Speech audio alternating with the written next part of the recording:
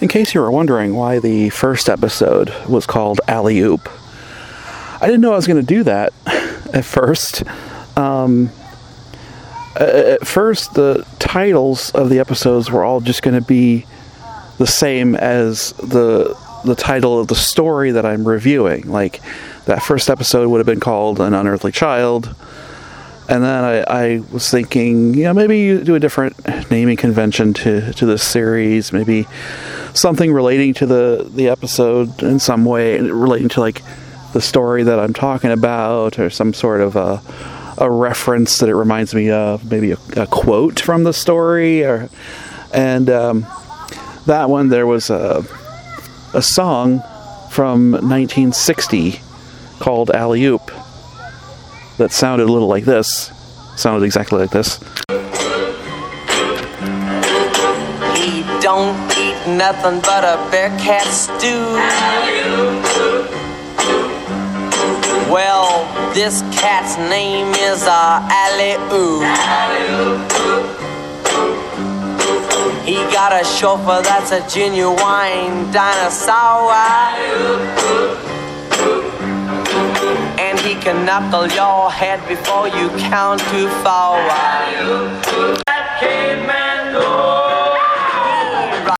That was by the Hollywood Argyles. It was released in, I think, 1960. And, and it's about a caveman. I guess there was a cartoon character of that name called Alley Oop. And I also recently read a novel by Clifford D. Simak called The Goblin Reservation. And one of the it's kind of a crazy novel. It's set at this college, but it's like, there are ghosts and they in trouble. Holy God, they in trouble. Alley-oop, oop, oop, oop, oop. And but there are ghosts and time travelers and goblins and banshees and all kinds of this stuff. And there was a Neanderthal character named Alley-oop. So, and after I read that, I thought about An Unearthly Child and the story about the Doctor and his companions traveling back in time to the Stone Age. And I thought that'd be a really good title. So I called that one Alley-oop. So now I am stuck. It doesn't make sense now to call the next episode, to name this the Daleks. I'll have to think of something creative, and I'll think of something. I don't know.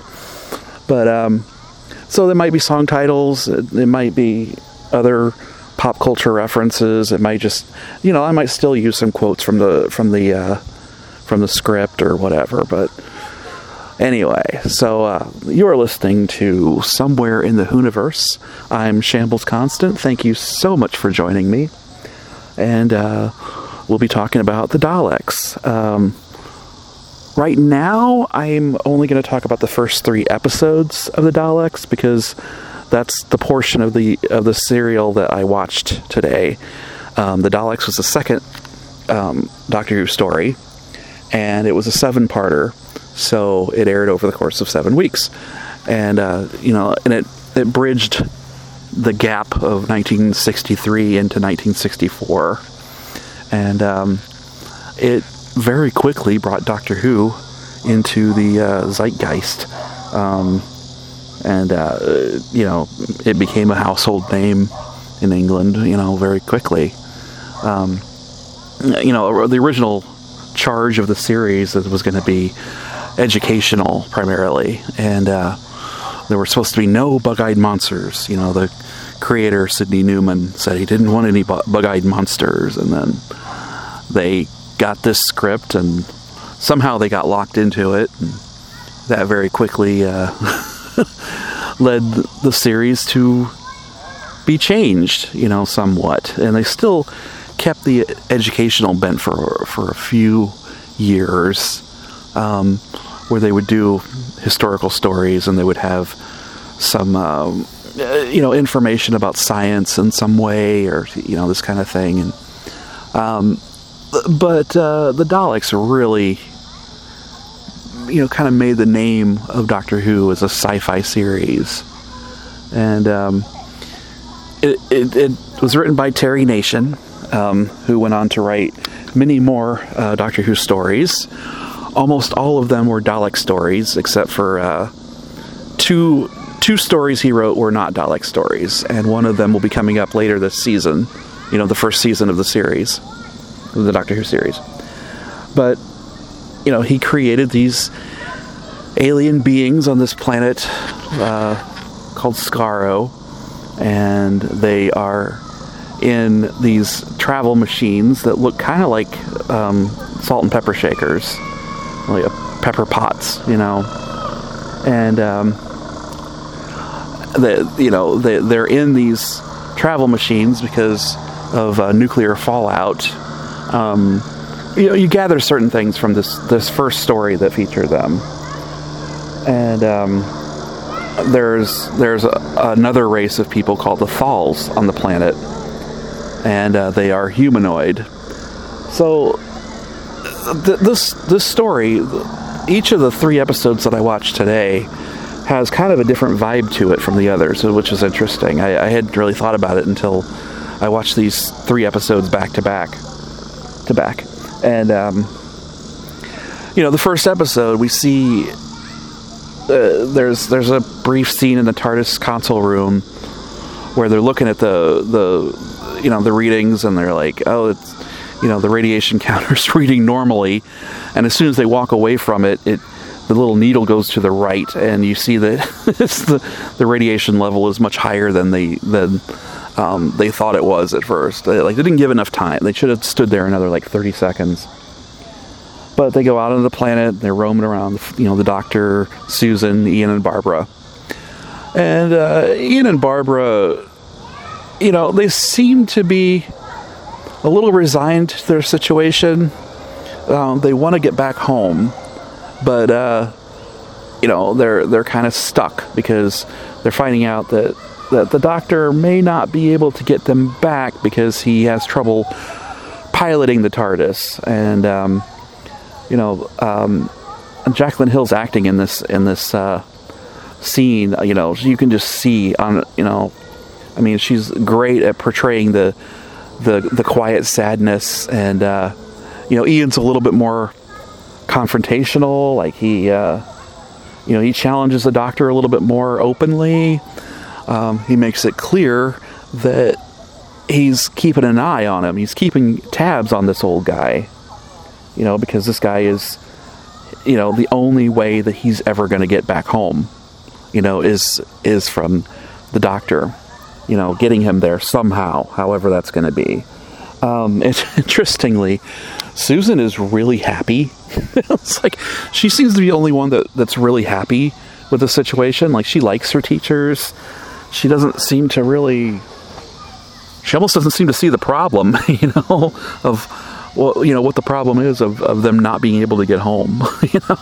She's just enjoying herself. She's enjoying the traveling, and she's listening to her grandfather talk about. He's gone full scientist in this, and there's a nice little scene where they're talking back and forth about what's weird about this place that they've landed in. There's these apparently animals made out of metal, and there's a weird breeze going and all this kind of stuff. And so as it goes into the episode, they spend some time out in the in this weird kind of jungle wilderness kind of a thing, and then they go back in the TARDIS. And I also really like the food machine scene. It's as far as I know, I think it's the only time that they talk about the food machine in the series. They might reference it during the Troughton era, the Patrick Troughton era, but otherwise I think that's pretty much the only time that they really mention the food machine. They've got these synthetic foods that it spits out that tastes like bacon and eggs, but it's this big slab, and I also like the bit where Ian kind of criticizes the food, and the doctor gets all defensive about it. he's like, it's not salty, it's English. It shouldn't be salty, it's English. Which is weird that he would be defensive and call it English when, Earth wasn't really, he didn't really seem to like being on Earth when he was there anyway. So, and that's basically what the episode is. It's basically just a four-hander, this first episode. The Dead Planet is what it's called. These ones that I watched today were the Dead Planet, The Survivors, and I think The Escape is the third one. But then the whole scene, Susan is, she goes from being happy, but then there are things that are definitely frustrating her. Like she finds this flower, and the doctor won't even look at it. He's just like, oh yeah, pretty, whatever, without actually looking at it. Ian is kind of admiring the flower, and then as soon as Barbara says something, he like crushes it without even realizing it. And Susan feels a touch on her shoulder, and nobody believes her because they don't see it happen. But then she finds out that she like they were calling her on her shit, but it was real shit. She didn't there was actually somebody there. And then it gets to a part where the doctor, this whole scene where he concocts this plan for getting to explore the city, because Ian doesn't want to let him explore the city. That's just at the end of the forest or the jungle or whatever. And so he takes the fluid link out of the console, which has mercury in it, and it without it you can't pilot the TARDIS. And he claims that there's no mercury in it. And Hartnell was really good at you can tell, it was a children's show to start out with, and a kid would be able to, he makes it so a kid would pick up on the fact that he's lying about things without the other characters necessarily realizing it.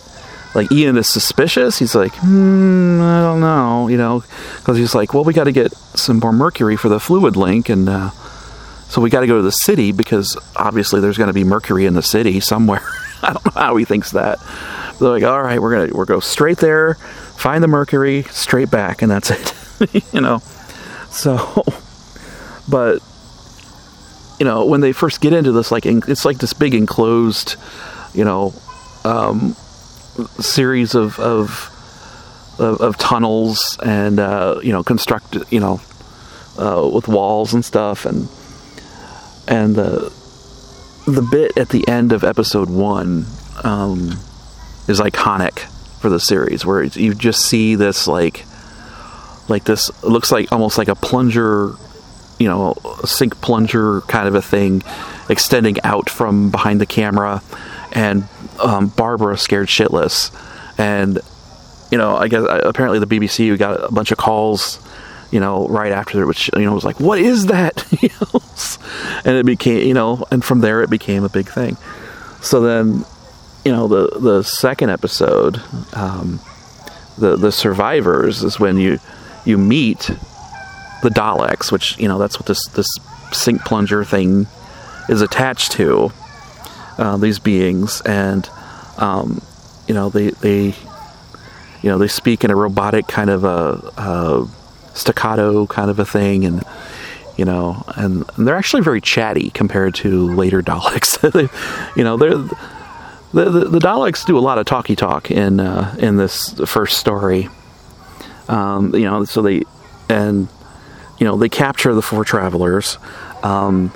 Ian becomes the first person, like Barbara was the first person to see a Dalek in the series, and Ian's the first one to get shot by one.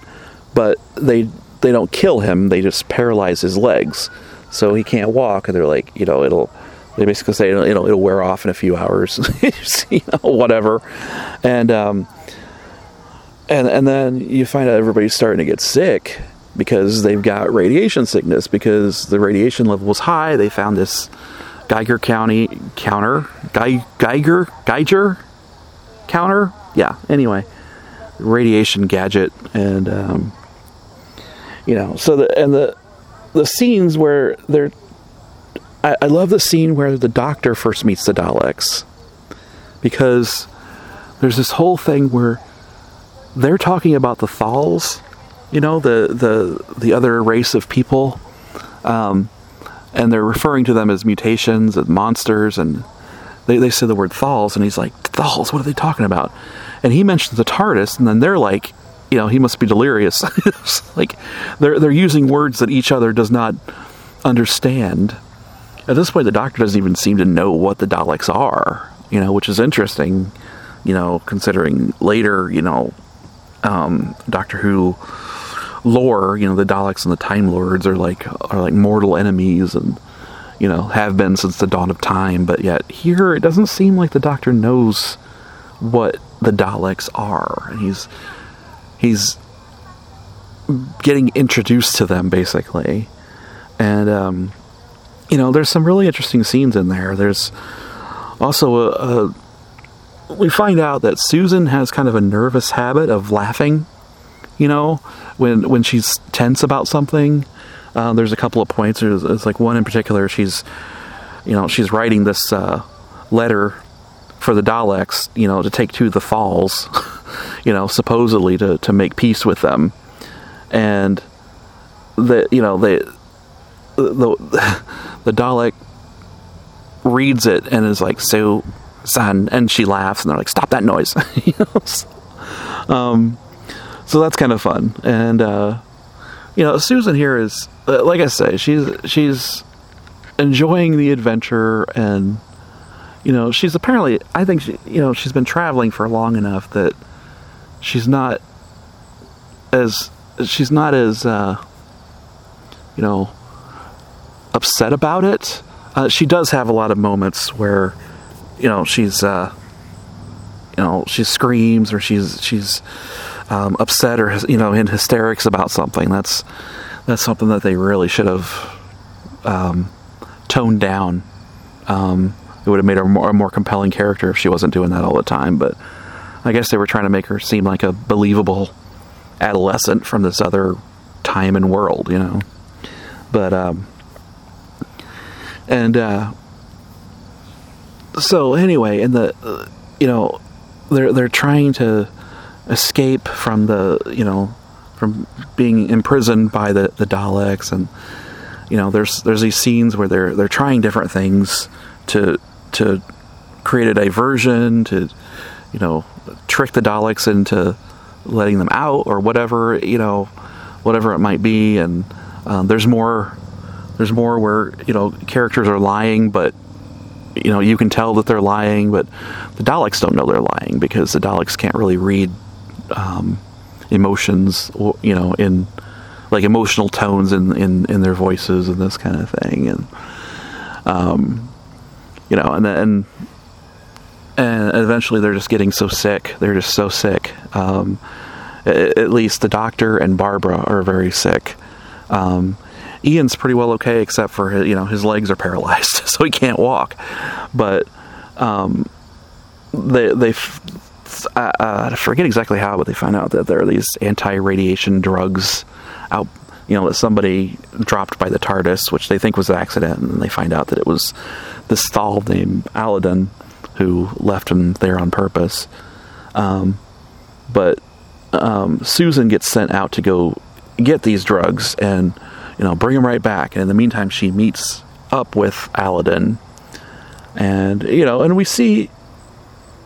I also like the scene where she, she's talking to Aladdin, and she's like, he asks if she trusts the Daleks, and she's like, no, and he's like, do you trust me? And she kind of looks at him for a few seconds, and then she's like, yes, and she smiles. And I like to think that, the Doctor and Susan's species, who we don't know that they're Time Lords yet, but we find out that Susan has a measure of telepathy that kind of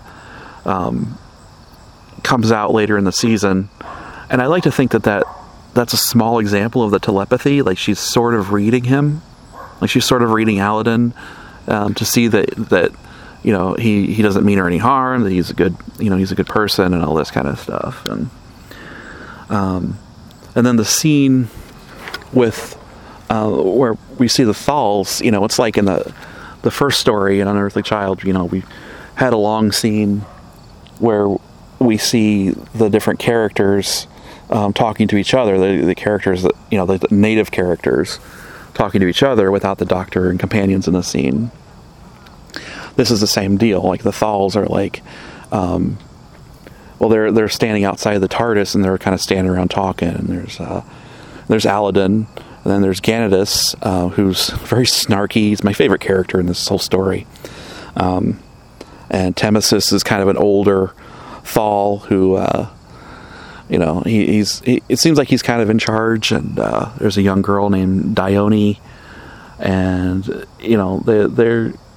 there's some inherent sexism in the way that they treat her. She's like she says something, and Ganidus is like, well, there's a double meaning for you. It's, there's some snarkiness from Ganidus, like I say, and he's got some great lines in the story, which we'll get to. But they have a whole conversation about the Daleks and about the Susan, and Aladdin's like, if the other travelers are like she is, then they must be very trustworthy people, and all this kind of thing. And and there's also a sequence where you sort of see the inside of a Dalek, or you see what's in the inside of a Dalek, because the Doctor and Ian remove this like big weird looking claw type creature from it, and from the metal casing, and then Ian gets in the metal casing and pretends to be a Dalek, which is, that's always fun to see. That happens a few times in the series. So these first 3 episodes are really great. These, they do a great job of establishing, and you got to get into that mindset, the mode of the 60s television, where the plot moved more slowly. It's more leisurely. You can get into it that way. Whereas like a newer television, it'd have to be moving a lot faster. There wouldn't have been time for a lot of these scenes. They probably would have not even had the scenes of like somebody touching Susan's shoulder and the food machine and all that stuff. It probably wouldn't even have been in it, but it's a really great way of getting into the series, and letting the story slowly. Now later on in the story, we're going to find that it might get a little too slow paced, but we'll get there. But but so that's the first 3 episodes of the Daleks, and I'm going to be out of town. It's a Friday night, August 18th, as I'm recording this. I released the first episode earlier today. I wasn't entirely sure I was going to release it. I was like, should I hang on to it for a little bit? And then I thought, you know what? I feel pretty good about it. I listened back to some of it, and I was like, I feel pretty good about it. Let's go ahead and put it out there. So I went ahead and released it on onsug.com. And so that was the thing. It was recording the first episode was what the tricky part was getting it started, because now I'm like, yeah, I can do another one, So like right after I got done working, I watched these 3 episodes of the Daleks, and I'll be out of town over the weekend, so I don't know if I might get to watch another episode tonight. I don't know. It's almost dark now.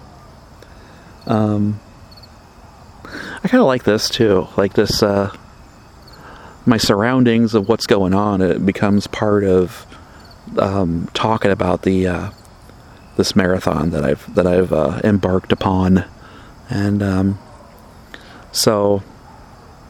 Oh, I also need to mention that there was a thing in the series that, and it kind of starts in this story. There was maybe a line or two in the first story that was a little bit clunky, the way that it was said, but this one has the first real notable what is called a Billy fluff or a Hartnell fluff. The way that they shot these episodes, they were under a really kind of a fast-paced schedule, so they didn't have much time for retakes. So anyway, so there were a lot of scenes where William Hartnell and his more technical dialogue, or just a regular bit of dialogue, where he'll screw up a line, and in this one, it's he says anti-radiation gloves, and then he has to correct himself to say drugs. And there were a couple other things like that it was like a little awkward, but he's like, I hope the effects outside of the ship haven't affected you too much. And you're like, was that how the line was written? It seems like he was struggling for the right word, and it didn't come out quite right. But that's a really fun aspect of watching the Hartnell era, is picking out those fluffed lines, and where they just didn't really have time for retakes, or Hartnell comes across as like this older man. He might genuinely have trouble thinking of the right. You see him fumbling for the right word or whatever, and so it seems very natural. So there are times where it goes kind of overboard, and there's a couple of times later in his tenure where I actually get a little embarrassed for him. But William Hartnell, as time went on, he was having more trouble with his lines, and he was shooting scenes, and his health wasn't so good, and so it is also kind of a symptom of that. So there is a tinge of sadness to it, though, toward the end of his time as the Doctor. But hearing him kind of flub a line and keep going, though, like he was a very professional actor, and I've read that sometimes he had to put his foot down with directors where they try to tell him how to play a scene, and it went against the way he wanted to play it and the way he felt was right. He's like, I know how to play Doctor Who. I know how to play the Doctor, and I'm not going to let you screw it up. Basically, I'm doing this the way that I know is true to the character. Is respectful to the show, and so I really admire that. Hartnell did a wonderful job. I mean, he really got the whole thing started. So, okay. Yeah, I think that's all I've got to say right now. I'm not necessarily always going to do a plot summary. I mean, it depends. I'm going to go with kind of what feels right, for the given episodes that I'm talking about. Like it might be something where I just touch on different aspects of the episodes, or might like this. I might talk the way through. I'm just going to leave it kind of loose, kind of open, whatever seems to be right. So it's almost dark, and I was on a walk, and I'm sitting at the park, and I need to walk home. So I will record the rest of this episode within the next few days, whenever I'm able to finish watching the last 4 episodes of The Daleks. Okay, it's a couple days later now by my timeline, It's a very, very warm late Sunday afternoon, around 6 p.m. I think it's about 90 degrees Fahrenheit. It's very hot, but I'm getting out and taking a quick walk around the block. I just watched, we got back into town a couple hours ago. I just watched another episode of The Daleks, and it's a good, end of episode 4 is a good stopping point, you know. It's almost 2 separate serials, in a way, you know. And I think when I had the VHS version, it cut off there. Like, it was like the first 4 episodes were on one tape, and then the last 3 were on another. So I sort of think of them as 2 separate units in a way. But yeah, so I just watched The Ambush, and I did forget to mention a funny bit from episode 2, the whole fluid link thing. I meant to mention because it's something I always think of when I think of the Daleks, is the bit where they're like, oh, you know, the Doctor and Ian and Susan are like, oh, we gotta, the problem is that we don't have mercury for the fluid link, we still need it. And the Doctor's like, oh yeah, the fluid link. So, funny story. He's like, I wanted to explore the city, but everybody else wanted to leave. So, problem is that the truth is that there's absolutely nothing wrong with the fluid link. He just kind of hands it to Ian. Anyway, so that becomes important because at some point the fluid link was taken away from Ian, which is what he mentions. They realize this at the end of part 4, after some other shit has gone down. That shit in question. It's like Ian is in the Dalek, into the Dalek, although that was something that Peter Capaldi did later. But Ian's in the Dalek, and they're trying to pretend like Susan is, you know, like they're been captured by the Ian Dalek to fool the other Daleks. And she does this whole, you know, she makes this whole, you know, production of, oh no, please don't get me, no, you cannot take me anywhere. And then she turns around and gives the rest of them this really big wink, you know, with a smile. I don't even think that would fool a Dalek from this episode, you know, but it sort of seems to. But anyway, they end up managing to fool the other Daleks, and somehow, and, you know, they end up getting all back together. Hang on a second. And then there's another part that, in retrospect, seems inevitable, but I'm wondering if it came as a surprise. You know, like, you know, Ian had just been paralyzed by the Daleks, so we hadn't seen anyone killed yet by them, but this is the episode where we first see somebody being killed by a Dalek, and that's good old Temesis, the Thal leader, who bravely or foolishly or stupidly or whateverly you want to call it, you know, is trying to befriend the Daleks. You know, it's like, hey guys, we've you know, we've all been through some hell here, but maybe we can you know, kind of get along a little bit. You know, I know our ancestors fought each other, but we want to make peace. And if you do too, that'd be great. You know, check yes or no on this note that I'm handing you. And he gets gunned down by a Dalek, and Temesis is dead, and now Aladdin is the de facto leader of the Thals, and he doesn't seem too happy about it.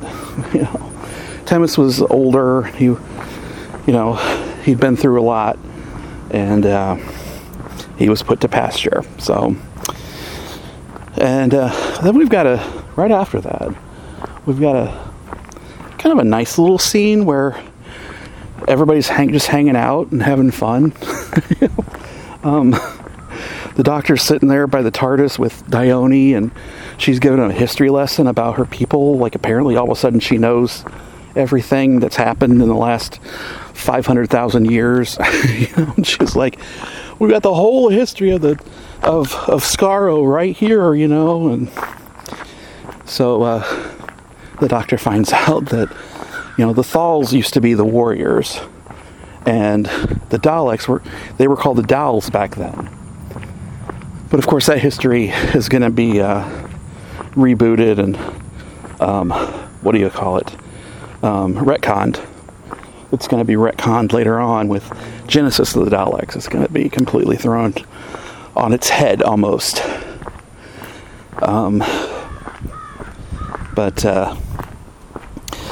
So the doctor finds that out. Susan's like, well, his grandfather seems to be having fun, hanging out with that hot chick, Because like all the Thals look like freaking Aryan super gods. But,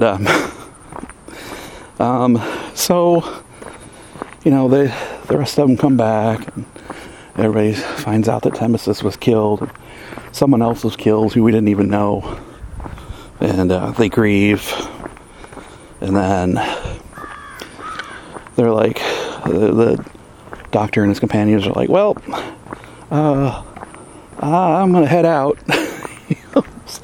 It's been nice seeing you guys, but we got to go find somewhere else to run away from, because that was, and they're like, well, we can't leave now. It's like the doctor's like, well, he's got a whole like Star Trek Prime Directive thing of like, we can't affect these people, the Thals have nothing to do with us, so we should just leave them to their fate, basically. See ya. And and then they realize that they realize that they do not have the fluid link, and that the Daleks stole it. So, and that's the cliffhanger at the end of part 4, the ambush. And I don't want to sound like I'm mocking it. I mean, it's kind of just an attempt to make light of it a little bit. It is a really good episode. Like I say, a very pivotal one right in the middle of this 7-part story. And it's one that, I enjoy the Daleks. And we're getting to a point now, the last 3 episodes, in my memory, and in the various times I've seen it before, are not quite as good as the first 4. Like, they probably should have just been 2 episodes instead of 3. But, it is what it is. And so we will take them as they are. And I'm enjoying this. And I was thinking about what I want to do. If I just want to stick with doing this like I am going to do this chronologically, like, talk about it, each TV story in order. But am I also going to go on like sidesteps a little bit? Am I going to talk about Big Finish? Because Big Finish is the series of audio adventures that have been recorded and released much later, in some cases, than the original Doctor Who stories. And they have a lot of the same actors coming back, and some, later, or more recently, certain characters have been recast, to make more stories. So I love Big Finish, don't get me wrong, but it also has a tendency to squeeze too much into gaps that probably, like, to take an example from the 80s, the end of the 5th Doctor's era, Peter Davison, they have the story Planet of Fire, which introduces Perry, and then the next televised story was Caves of Androzani, and the Fifth Doctor ends up, long story short, spoilers, sacrificing himself for Perry. And the way it plays, part of the I guess the impact of it is that this is someone he barely knows. Like he's really just met her. So Big Finish started up in 1999, and they've been running, through to the present day, and then on, and they've made hundreds of adventures, squeezed into different gaps in Doctor Who's history. And they've put a bunch of adventures in between Planet of Fire and Caves of Androzani. They added a companion named Aramem, who was like this female Egyptian pharaoh that nobody remembers. And so if you take those as canon, which you don't have to do, there's no reason to, you don't have to. If I'm listening to them, I think of them as canon, but otherwise, I don't. Well, if I'm watching the TV series, I don't try too hard to squeeze them in. But, if you accept that the Doctor and Perry and Aramem had a bunch of other adventures in between, all of a sudden, the sacrifice is doesn't have as much impact, because, it does, but it's also like, well, they've known each other for a long time at this point. So it depends on which version of events that you want to accept. And it's all for fun. It's not, you don't have to. But there are some adventures in Big Finish that have been recorded that squeeze into the first Doctor's era as well. And they've got recasts. They've got other actors playing the first Doctor, because William Hartnell passed away in 1975. And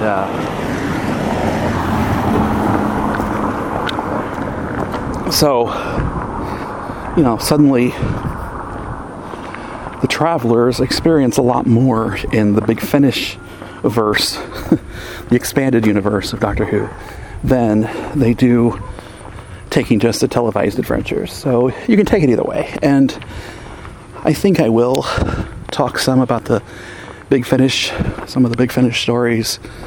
There's no way I'm ever going to hear all of them, because there are so many of them. But I might squeeze a couple in here and there and kind of talk about them. Maybe doing the first Doctor retrospective at the end of the era. I'll do a special episode and I'll talk about that kind of stuff.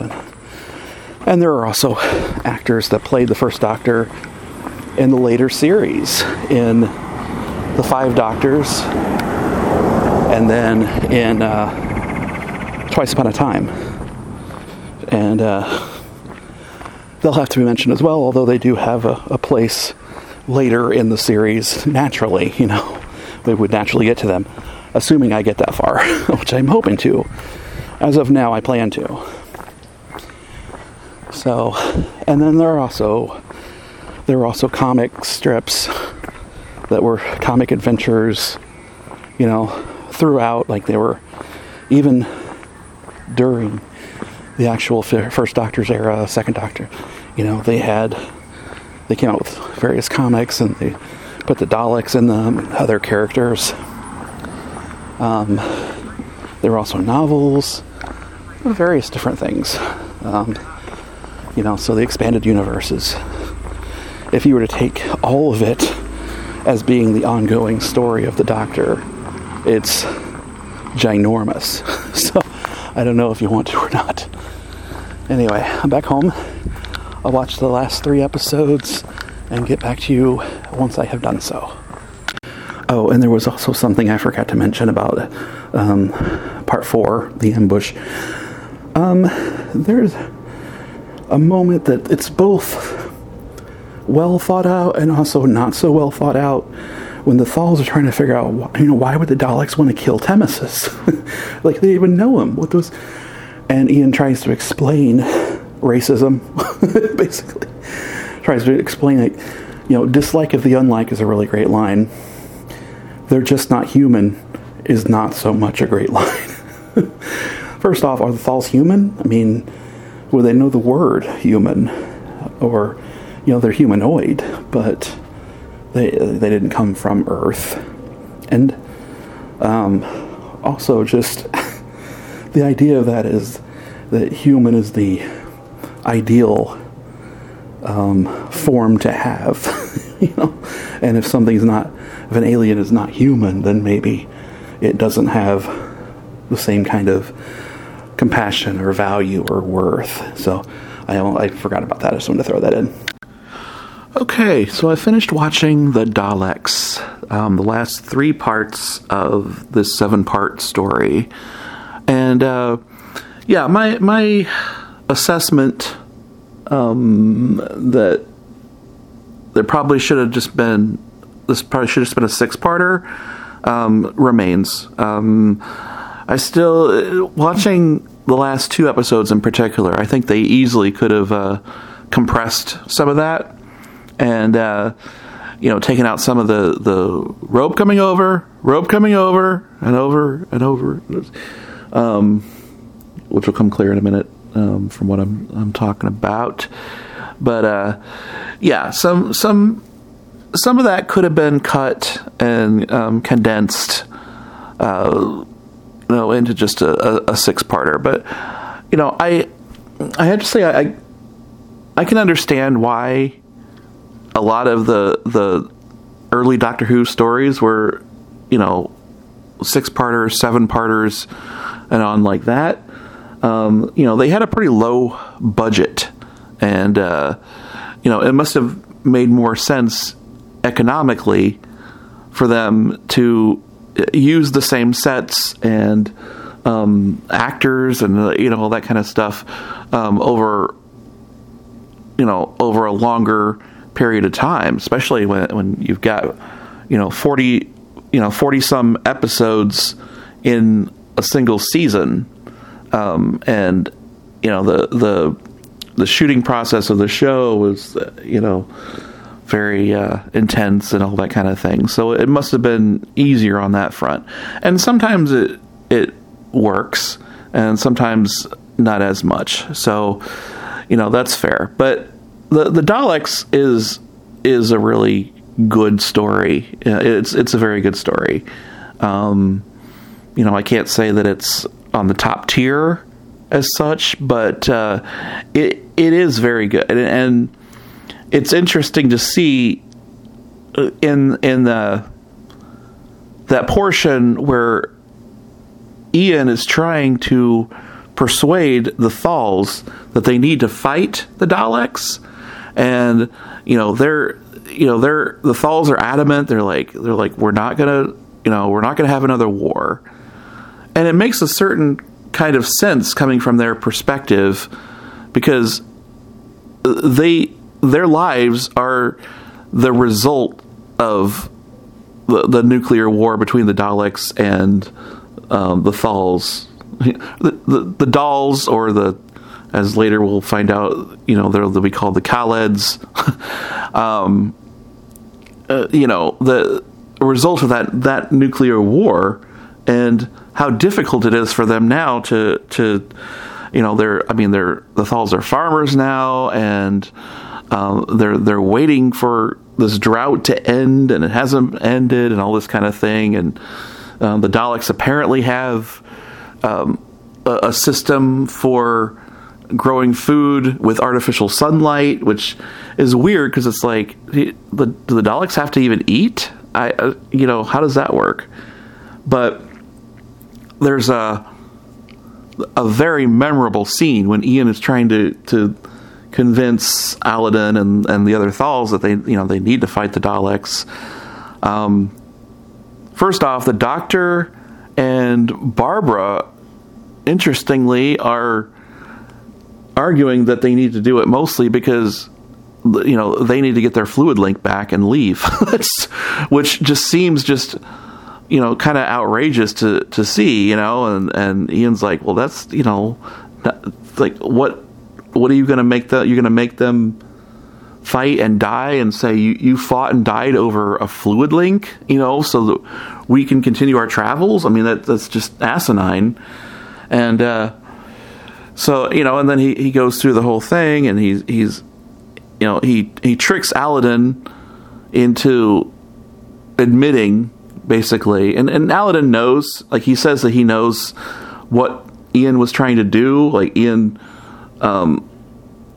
threatens to sell, or not sell, to give the Daleks, the Thal's history, that big huge container containing their history, and then he grabs Dione's hand and is like, well, I bet they'd want this person, and then Aladdin punches him, and then Ian's like, well, you see, so there are some things you'll fight for, and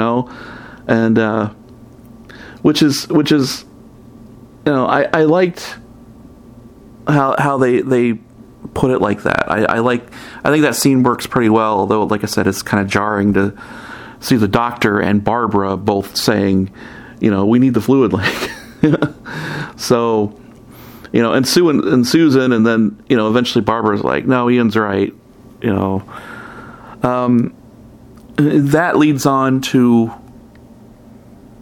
there's maybe too quick a transformation of character for the Doctor, because by the beginning of the last episode of the serial, the Doctor is like snapping at the Daleks and is just like outraged, just like this senseless evil killing, and he's out like, like he's seen the light. It seems like that may have happened a little too fast. I don't know, but that said, I do love how William Hartnell plays that, that scene where he's just completely outraged by the Daleks and how they're trying to just kill off the Thals because they think that only one race can survive, that like that's their only ideal, like that's their ideology, is like, only one race we can't live together, sorry, so then there's this whole thing of where some of the Thals, basically the ones with names, are gonna go try to infiltrate the Dalek city and somehow stop them from, because the Daleks are going to set off a nuclear, another nuclear strike, so that they can keep, because they've gotten to the point where they depend on the radiation that is decreasing, so they need more, the Daleks need more radiation to survive. And I mean, I guess that's the whole idea of why only one race can survive, although it does come off kind of megalomaniacal or whatever like that. So, but it's kind of it's a complex kind of an idea, actually. But they split off, and then Ian and Barbara and Ganatus and Ganatus's brother, who suddenly exists, Antidus, and then there's like another Thal, and they reach this point where they have to get over this very wide, dark chasm so that they can continue, and that's where it gets into the rope coming over sequence I was talking about, where one at a time they're going to, they're swinging across on this rope and then catching on the other side, and that the way that it's drawn out, it's just like one at a time, and it's like, okay, we get it, come on, something bad's going to happen.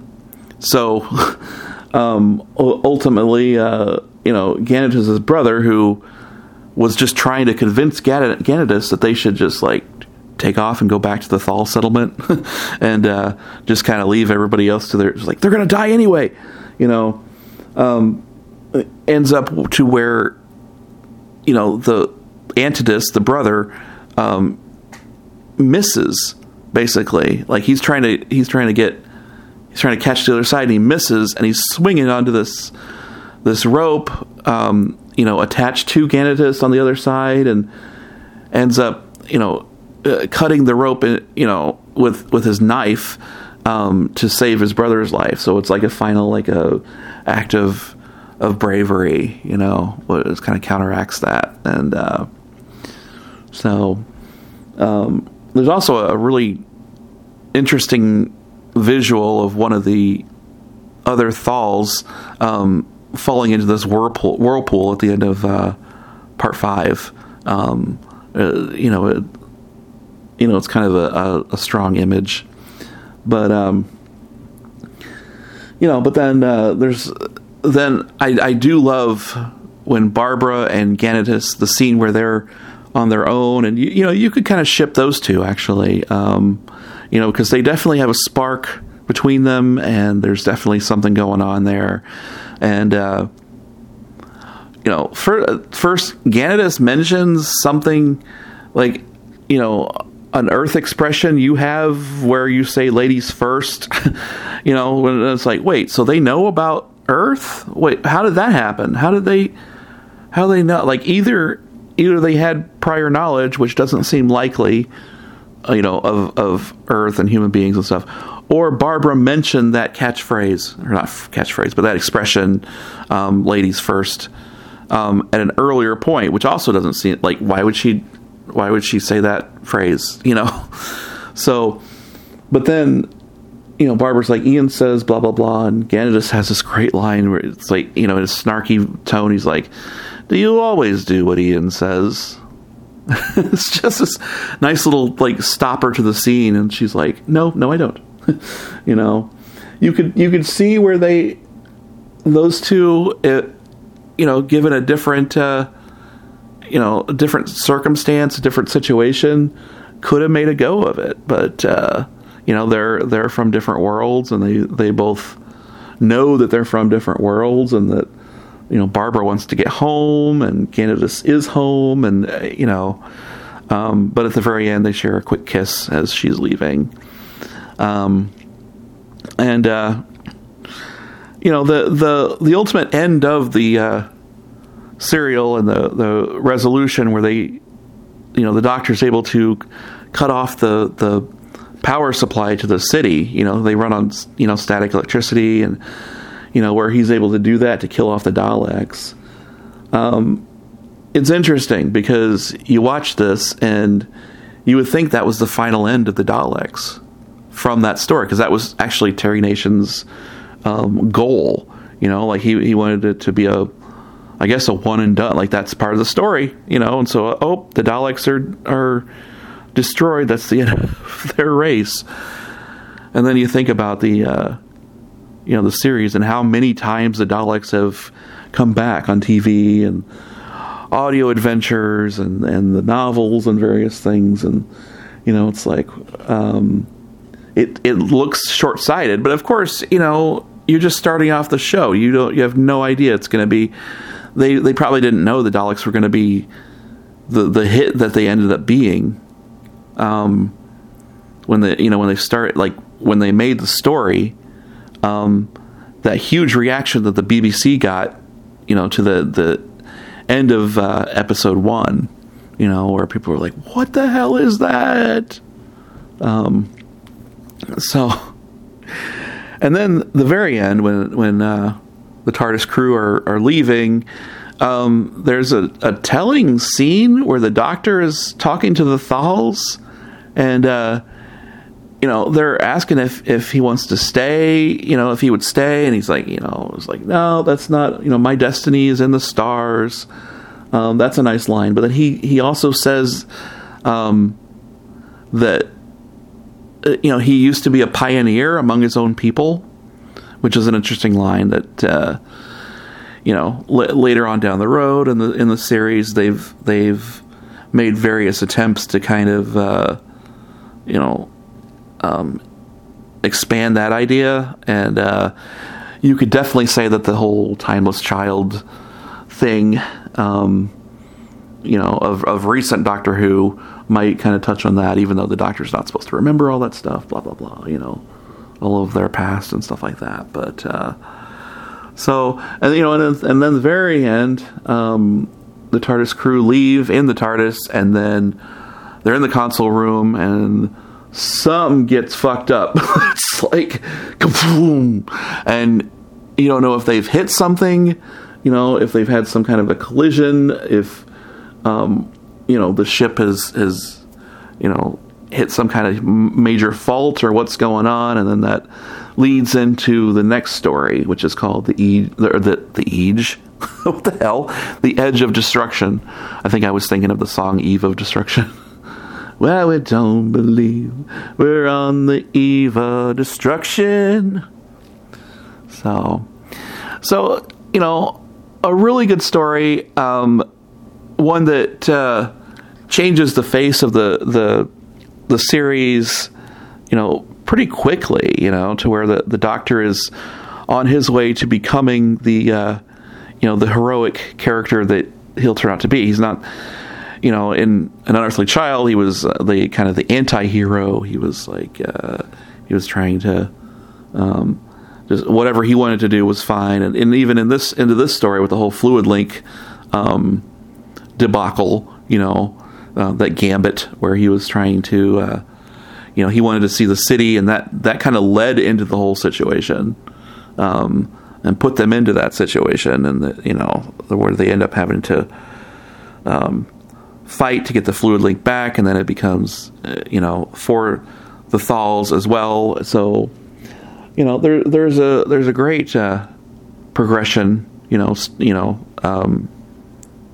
within just a story. So, it's got, the story has its flaws. It's a bit uneven at times, and like I say, it should have been shorter. But all in all, I really enjoy it every time I watch it, and I'm going to give it an 8 out of 10, and I'm going to rank it slightly above An Unearthly Child, actually, which also got an 8 out of 10. But I think the Daleks is, just that little bit better, by showing more of a character development and that kind of thing. But both are great stories, and they're that's a great stretch of 11 episodes to start off the series and the franchise and everything. Now the next one's The Edge of Destruction, and you'll find out what I think about that one soon. I'm hoping to get that watched and recorded in a fairly short period of time here. So, and then there's another 7-parter coming up, so that will take me a little while longer. Marco Polo, and we'll move on from there. So, that's a pretty good episode here, I think. I think I got my thoughts out there pretty clearly, hopefully. And so thank you so much for listening, and I'll be back to you soon.